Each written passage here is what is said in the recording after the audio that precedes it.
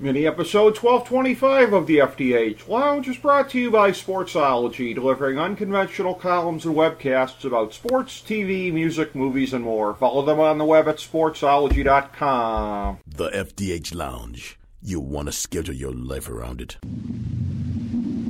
A long time ago, on a gloomy, wet Cleveland spring night, two men stand alone amidst the late-night drizzle. Their voices echo across the vacant station parking lot as they debate the merits of the great American radio show that have been missing for far too long. On that night, an idea was born. That idea became the FDH Lounge.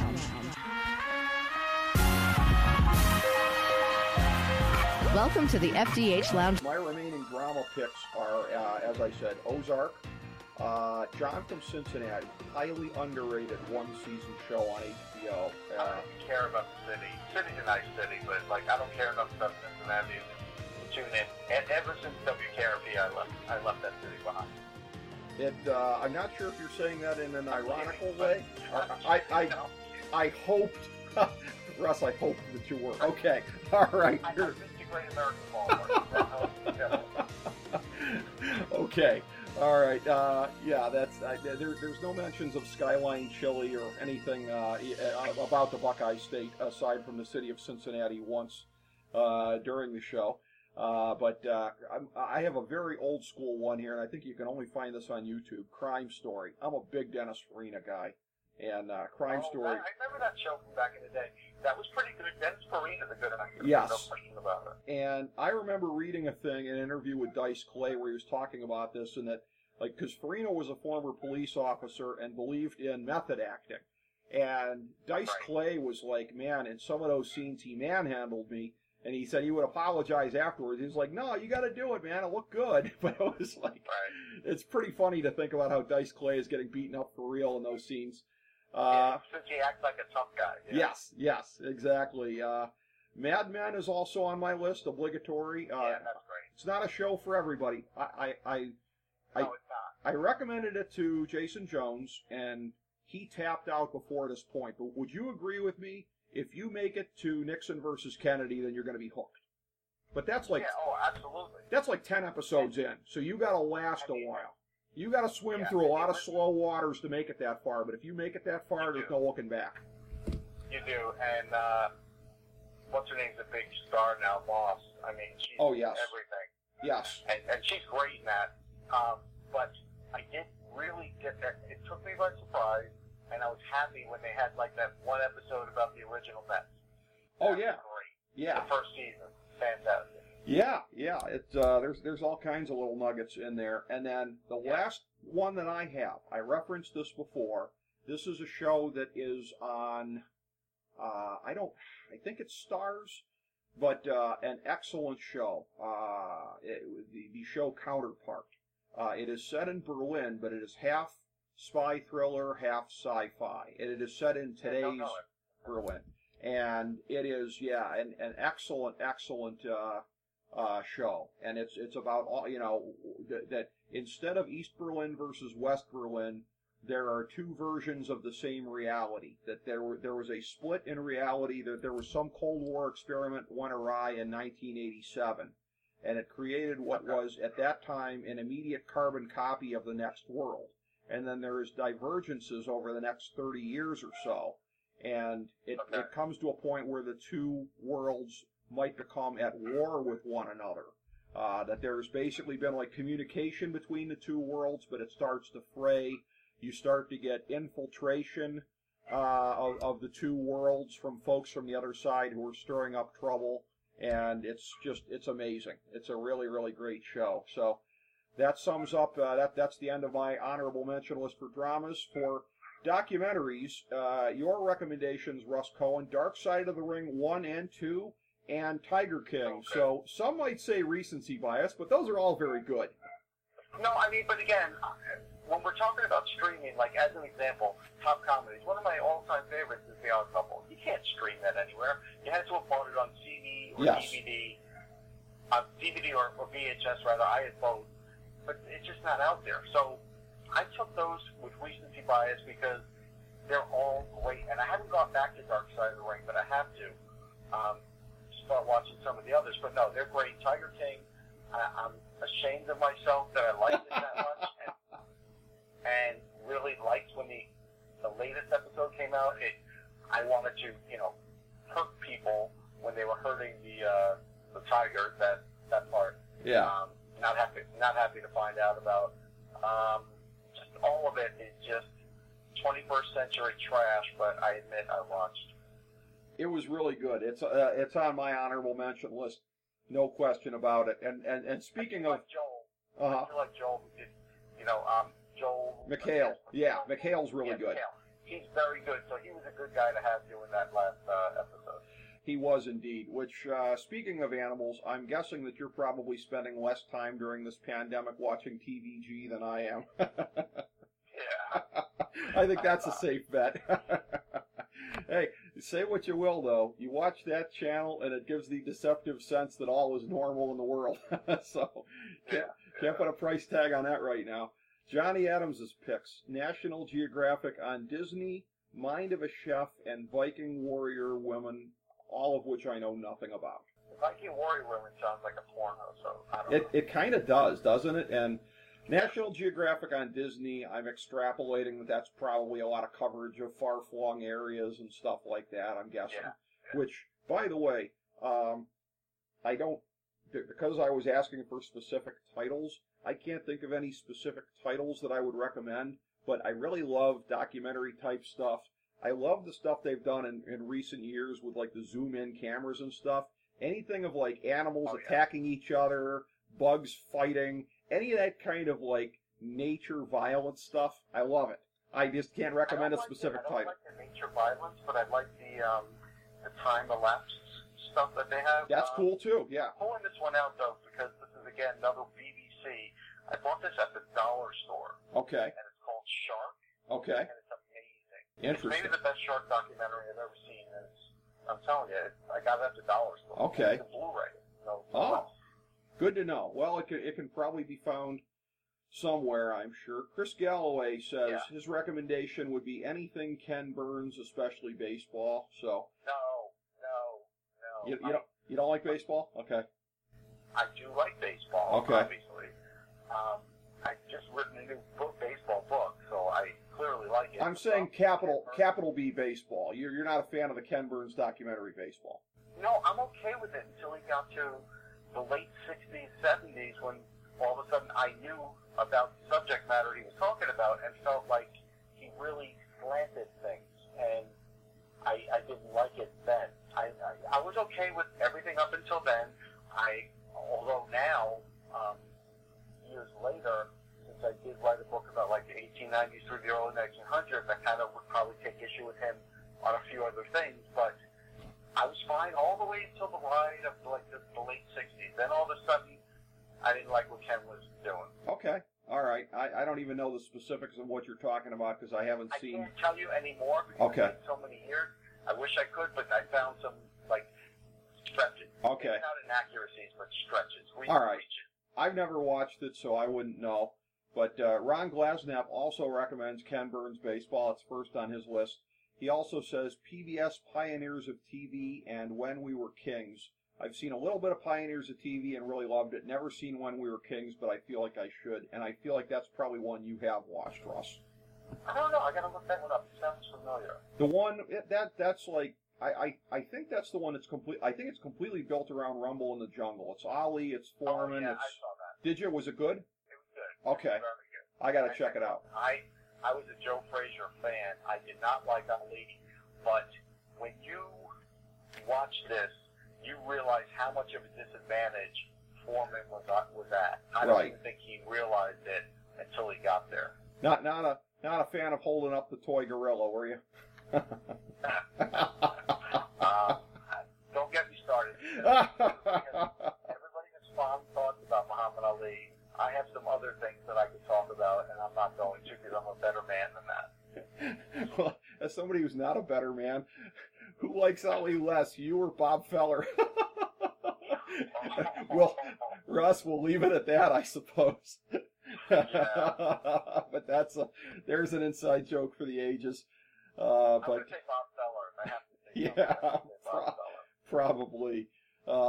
Bob Feller less popular in the Russ Cohen household than he is in Cleveland, Ohio, that's for sure. Dave Adams with the picks of Bowling for Columbine and Super Size Me. And Super Size Me was very good. That was really good. I haven't seen it. For me, this was tough because I don't have as much of a hierarchy in my mind. It was hard to say what are my top three and where do I go from there as far as that, because there's not as much of a line of demarcation for me as far as the ones I like the most and the other ones. But here goes. I'm going to take this collectively, and this is a wide berth. I mean, this is a wider berth than Chris saying anything Ken Burns. I'm going to say 30 for 30 collectively, because there's so many great gems in there. To me, the best one, and I'd be surprised if you didn't love it, was June 17th, 1994. I mean, that might be the creme de la creme of them. Have you ever seen that one? That's great. You know what? Maybe because I'm working on a Jets book now, the 83 draft one was pretty spectacular, because I remember watching it. Okay. And there were like 10 people in attendance, right? Like, it just showed... it was pretty funny. I thought they did a great job on that, too. Yeah.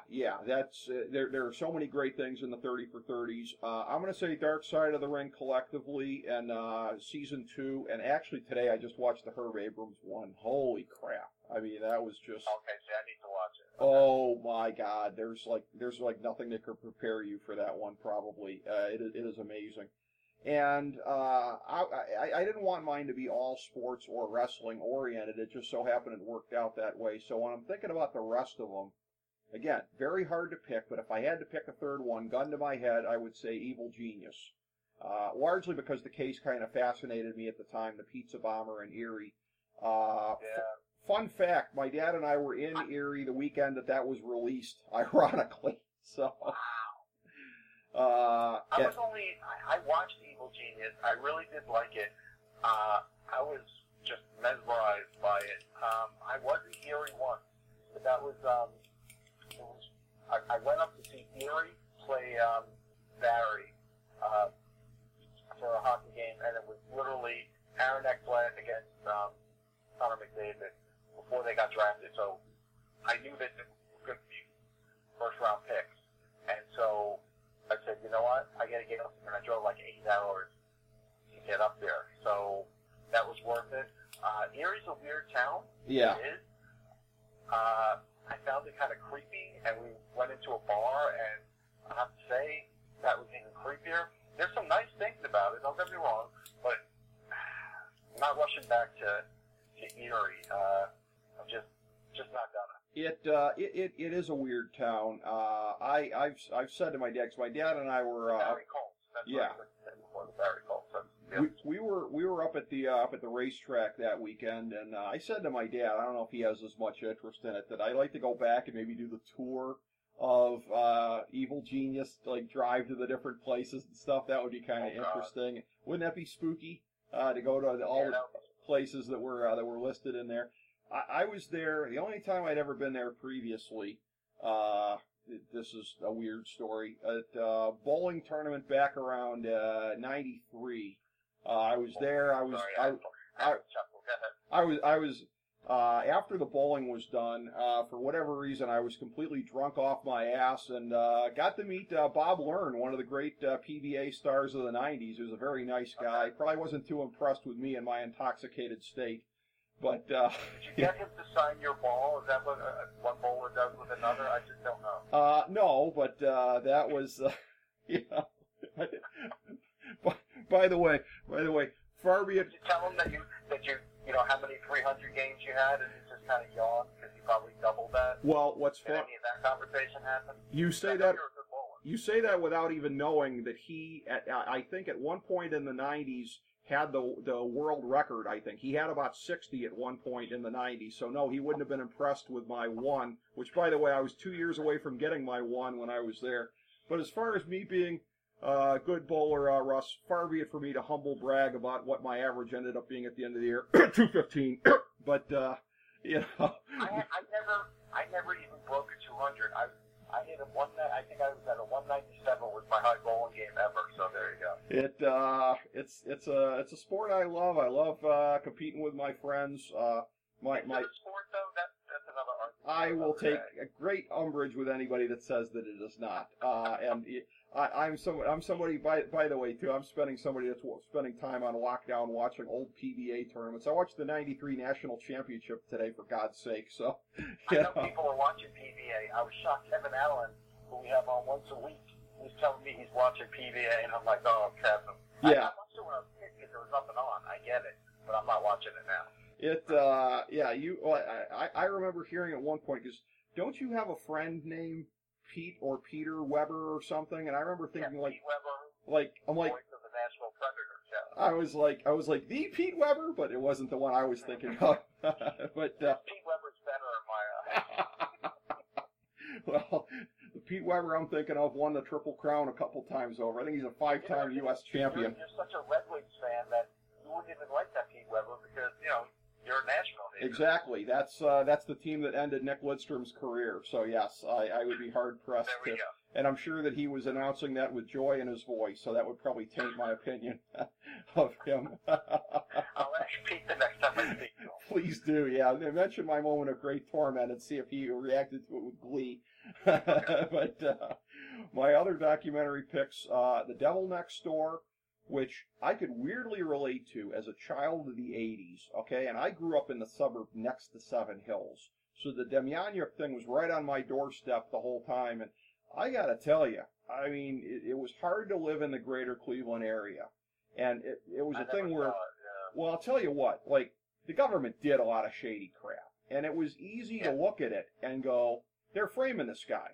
But it's like... Oh, Dive into Terrible, sure, I know who it is. Yeah, and it's like, you watch it, and it's like, oh, holy crap, they might have been framing him, but I think this dude did some shit. And it was like, that was like, really, and I was like, it was really jarring to watch that, to realize that the... What got me was the Nazis that got back to the States here, they were collecting Social Security. Yeah. Oh. Yeah, well, and we used some of them in the rocket program, too, but... as far as potentially framing a guilty person, it is similar to Making a Murderer, which is also on my list. Season 1 to me was better than Season 2. Season 2 had kind of jumped the shark, because that was the point at which everybody was already known to the public. But I have both Fire Festival documentaries on here. Fire Festival was great. I watched the one. It was great. I don't remember which one I like better, Hulu or Netflix, but watch them both. You want to watch them both just because you're getting different, stories from different people. Netflix one. That's Okay. the one I watched. Those are both really good. I have Tiger King on my honorable mention as well. The 7-5. I watched it. I checked it out. I'm big into, One thing about Tiger King. Yeah. I still feel like Shaq is really skirting that whole thing because you can't. And then of course Mike Tyson said, "Oh yeah, I may have gotten a Tiger from that." I find, and Shaq is a nice guy. I've interviewed him. I think he is a decent guy, but don't act like you barely knew the guy or whatever. Clearly you got caught up in it, and there's no question Tyson did because he's a jerk anyhow. Yeah. Well, I got a funny Shaq story for you. I don't know if you remember. I don't know if it was 2017 or 2018 in the Eastern Conference Finals, but do you remember? I'm sure you weren't watching it on TNT, but do you remember hearing about when he unveiled his foot and there was all the fungus all over it because he was dealing with a fungal? Okay. All right. So back up about 4 days. So when they were still in Cleveland. So my friend and his wife bumped into him at a Walgreens on the west side of Cleveland, where he was just coming from the dispensary, getting what we now know was the fungus thing here, posed for a picture of my friend's wife. He's 7'2", she's 5'2". It is a comical picture. It is one of the funniest things I've seen in a long time. And then to find out days later on national TV, like, oh my God, that's why they ran into Shaq at Walgreens. It's just very random. But I also have the 7-5 on my list. That's a pretty good true crime drama. Abducted in Plain Sight, which is creepy as hell, but is really compelling. I think I've seen that. The one where the guy seduces the underage daughter from this family, and they basically just let him do it because they were so mesmerized, been tricked by him. Oh my God, weird but compelling as hell. Get Me Roger Stone was a very interesting one as well. Your mileage may vary on how much you enjoy it, but as somebody who's always enjoyed political trickery, He is one of the godfathers of it, so I found it entertaining. The Last Dance, for all the issues I have with it, I still wouldn't say that I wouldn't recommend it. I guess for all the issues that I have, it's good for what it is. It's infotainment, not journalism. Take it that way. Beyond the Mat, that was an excellent documentary from back in the day. Really, really good. He's gonna puke. If those who watched it know what I'm talking about. But I will also go with Ron Glasnap's pick of PBS Pioneers of TV. And I will also say, too, that it does a lot of things that don't always necessarily suit my point of view, so I don't always appreciate the slant that they have. But as far as entertainment, whatever, PBS Frontline, I mean, they've done some pretty decent documentary stuff over a period of time. I won't necessarily vouch for the accuracy, but as far as being compelling to watch, I'll give it that. So, there you go. So that's my recommendations, my thoughts on documentaries, on my honorable mentions there. And again, that's the point, is that there's a deep list that's out there for people. This is what I wanted to do. I wanted to cull the opinions of a couple of you guys, throw in some stuff from myself, because people are relying upon this in this time. And we're looking at, like I said at the outset, a minimum of another couple of months where the goings are going to be sparse out there. But then again, I think the very point of what we're trying to get across to people is there's never been a deeper, thicker sort of canvas out there as far as stuff to go watch. Anybody that says that they're bored isn't watching enough stuff. Yeah, there's so much. If this were 20 years ago, we'd all be just watching HBO or Showtime or whatever. We're very lucky in that regard that there's a lot of things that can at least make the hours go by. I'll tell you what, Russ, as a tiny kid in the 70s, if this happened in the 70s, people would be rioting. I mean, if this was think about it, this was like pre-cable, for God's sake. I mean, we'd all be dead. It'd be the apocalypse. But yeah, I mean, you can stream stuff everywhere. I'm not one of these people, by the way, who is most people I know are snobs. They're like, I would never watch anything on my phone. I watch stuff on my phone and my tablet all the time. I don't care. It doesn't have to be on my TV. So, I'll watch it wherever it is, however I can get it. I'm with you, man. Yeah. It's plus I can mirror my phone on my TV. So what's the difference? Sure. Yeah, exactly. It's perfect for that kind of stuff. But I can't thank you enough for being here, Russ, for breaking this down, giving your thoughts on this stuff, and. You had mentioned, working on a Jets book before. We can't let you go without, I know you have a newer thing that is just out, that is already in the public domain. So talk about what you just had released here, what you got coming up, plug away. Okay, appreciate it. So, Six Foot Zone is a book on college hockey help prepares you, for life. It is available on Kindle. It's doing really well on the Kindle because of obvious reasons. Steve Carell's in it. He was a goalie for Denison University. A lot of different players in it. Justin Applicator from your Detroit Red Wings is in it. They're not all superstars. Some people are just really good players with great stories. So look for that. I think people will really enjoy that. And then there's Baseball's Best Rookies. Only deals with everybody's rookie season. Again, not all superstars. I mean, we have the Tom Severs, and then we also have Tony Oliva. We have, Richie Allen or Dick Allen, however you want to call him. Guys like that, guys who we think maybe should be in the Hall of Fame like Dick Allen. Other interesting players like that. We did recently add Jacob deGrom. We added Aaron Judge. We added, because it's a second edition, Bryce Harper. And we added Shohei Ohtani. It pains me that I could not add Pete Alonso, but that would have held up the book another 6 months, because I had to hand it in before he got announced Rookie of the Year, and while it looked like he was going to get it, you never know what's going to happen, and that's a nightmare for a publisher, and they'd probably never work with me again if I jumped the gun on it, and for some reason, it didn't happen. So, we had to leave Pete out of it, but a fun book. I think it's one of those where I felt like it's very unusual because of the way it does get a guy and just track his rookie season. I'm going to give you one of the players, too, and obviously tons of Dodgers in it. Let's see if I can come up with the page. Table of contents isn't what it used to be. While you're doing that, I will mention that from a provincial, parochial standpoint, I appreciate, as you're going through the list of guys there who didn't end up amounting to much of anything, I appreciate you not disparaging Joe Charbonneau, Super Joe, in the process of that. Yes. He is in there. Matter of fact, he's on page 77. What we loved about Shoes, what I remember about him, was that he took off a tattoo with a razor blade. And so I remember Howie wrote a lot of the American League stuff. Howie Carpet, he's basically an official sport for the Mets and Yankees, and so he wanted Super Joe in there. So yeah, that was nice. We got guys like Stan Thompson. We got Yankees and Mets. There's no shortage of. But I'm trying to think the guy was a Cincinnati Reds pitcher, and now it's going to bug me because I'm not going to find it. But that's okay. Look it up. People will like it.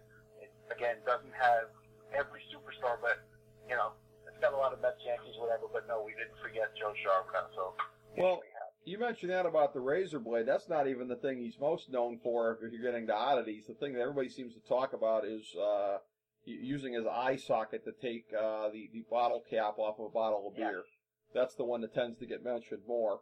Oh, and, okay. The guy who I couldn't figure out was Scott Williamson, and it was interesting because Dimitri Young, who I'm kind of friendly with, I've interviewed him a few times over the years, run into him in person. Great guy. He gave me great quotes about Scott Williamson, and he played for the Reds, so just so you know, I wasn't negative against the Reds. Sure. And he was like, hey, this is great that you did something on him because I got to tell you, that year he was unbelievable, and so he was all pumped up about it. And I'll even give you one more thing. On the back, there's a quote from Dwight Gooden, and I think this resonates and made me really feel good that I came up with this concept for the book. And he basically said, excuse me, you only have one shot at winning the Rookie of the Year. It meant more to me than the Cy Young. Interesting. Yeah, I mean, from that standpoint, yeah. Now, again, not to say that doesn't get, muffed from time to time here. You look at how, if I may be a homer, how Kenny Lofton got screwed over, how Manny Ramirez got screwed over. So, sure. These things will be a skid mark on history, unfortunately, from time to time. But hopefully, most of the time, they get it right, Russ. I'd say most of the time they do. Honestly, after doing the book, we didn't have that many arguments, and then we also have a ranking of the top rookies of all time. So, and that got updated too when we aired the other guys. So, yeah, a lot of fun. Mike Trout's in that book. A lot of good guys. Yep, I highly recommend it. Go check it out. And again, looking forward to seeing how that Jets book comes out. And I'll tell you what the concept is. It's a fan-oriented book. I'm doing with Adam Wood, the same guy I did the college hockey book with, and it's going to recount certain moments, games, whatever, with the Jets. And like Adam will start it off, and sometimes I'll answer with my pain from that, or joy from that, or somebody else will. Maybe somebody famous, maybe just another fan, and so we're kind of going through it that way, and we're kind of hoping at the end it's therapeutic. That's the hope.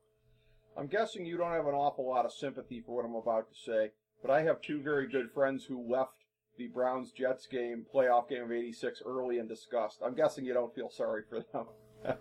I do not, and the only thing I can follow up is at the NHL draft in 2001, there was a party, and one of the silent owners of the Florida Panthers was one Bernie Kosar. Yes. So I walk into the bar, and there's Bernie Kosar. And so we get a drink with Bernie, and we're talking to him, and I tell him I'm a Jets fan, and we go through the whole thing, and he's laughing.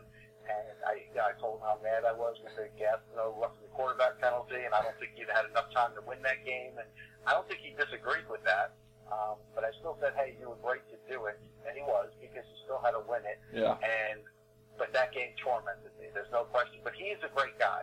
I have to say, Bernie Kosar is a great guy. I hold no ill will. I do hold ill will against Dan Marino. Wonderful guy. I'm a Marino fan because I'm a Dolphins fan secondarily as well. But so I love them both. But yeah, Bernie is a wonderful guy, and I will say, I actually rewatched a good chunk of that game. I think it was all on YouTube, the Browns-Jets game. Like, I don't remember from at the time how absolutely god-awful ragged we looked, especially offensively for most of it. Oh, yeah, I mean... Oh, my God. If you don't get that roughing the quarterback penalty, you don't win the game. It's that simple. Yeah. Yeah, we looked, oh my God, we looked like crap, for most of it. It did not occur to me until I rewatched it. Well, it's funny because earlier in this coronavirus crisis series, we did a thing on mental health with Vance Johnson, who I always get a laugh. Every time I introduce him, we always get a laugh out of. Young Ricky Morris never would have believed how excited I am to be speaking to one of the three amigos. But, I said to him, rewatching The Drive, I said, it was amazing. I said, it wasn't the three amigos that was killing us, it was most of the Scribinis. And he said, and this was a great story that he told. And he said, Elway said to me in the huddle at the beginning, because he would come to me toward the end of games, he goes, Vance, you're just going to be a decoy. Run around out there, get these other guys open. And he says, that's what I did. I was like, holy crap, that's a great story. But, that's a good story. But you have your own Ernest Binder moment, so yes. Let's never forget that. Yes, we do. And that is why, again, for anybody that wondered in 2016 at the Cavs parade why Ernest Binder was invited for the All Is Forgiven moment, that's because we finally got our moment here. We finally got our moment, people. That's why, again. He really was a great player. He was. He was a tremendous running back. He really was. It was very unfortunate, but it was very Cleveland Browns, and that's just the way it goes with the Browns. I mean, I don't know, to be honest, I don't know if the Browns are much better this year either. We'll see. Well, having a smart coach certainly is a large step in the right direction. A system fit, I think, pretty good off season as far as adding players. But I will say, as far as Binder goes, I think you and I were talking about this one time on Facebook, and you were like, "Why did they ever get rid of Binder? They scapegoated him in one game." I'm like, no, dude, because the next year he had a mental block and he kept fumbling. That's what it was. Yeah. And Mike Oliphant, I think they figured, get a scat back in here. You'll be able to go thunder and lightning with Kevin Mack. Well, famous last words on that one. So, things don't always... Nobody had more tearaway jerseys than Greg Pruitt. Great. Well, I will say this, though, by the way. The one thing that you and anybody else can't deny, I was saying this a year ago. Best back this team has had since Leroy Kelly retired in '73, Nick Chubb. Real deal, bro. Yeah. You got to admit that. Oh, yeah. My boy is the man in the NFL right now. That's right. So, yeah. So, hopefully we'll have an NFL to look forward to this year. But streaming is the one thing that will never leave us. Well, so long as there's an internet. And if you can't stream, you can't hear this show anyway. So it's, I'm not being made to look stupid if that's the case. Although, unless somebody's downloaded it, Russ, and then there's no internet. And then they could laugh at me for saying streaming will always be here. But that's a remote possibility, is it not? Far be it from us to need somebody to help us make us look stupid. Yeah. Oh, I'm always capable on my own. But nevertheless, I always need to have somebody with me here to get through a segment such as this. Pleasure that it was you, Russ Cohen. Thank you so much. And thank you, everybody, for checking out this segment of the FDH Lounge.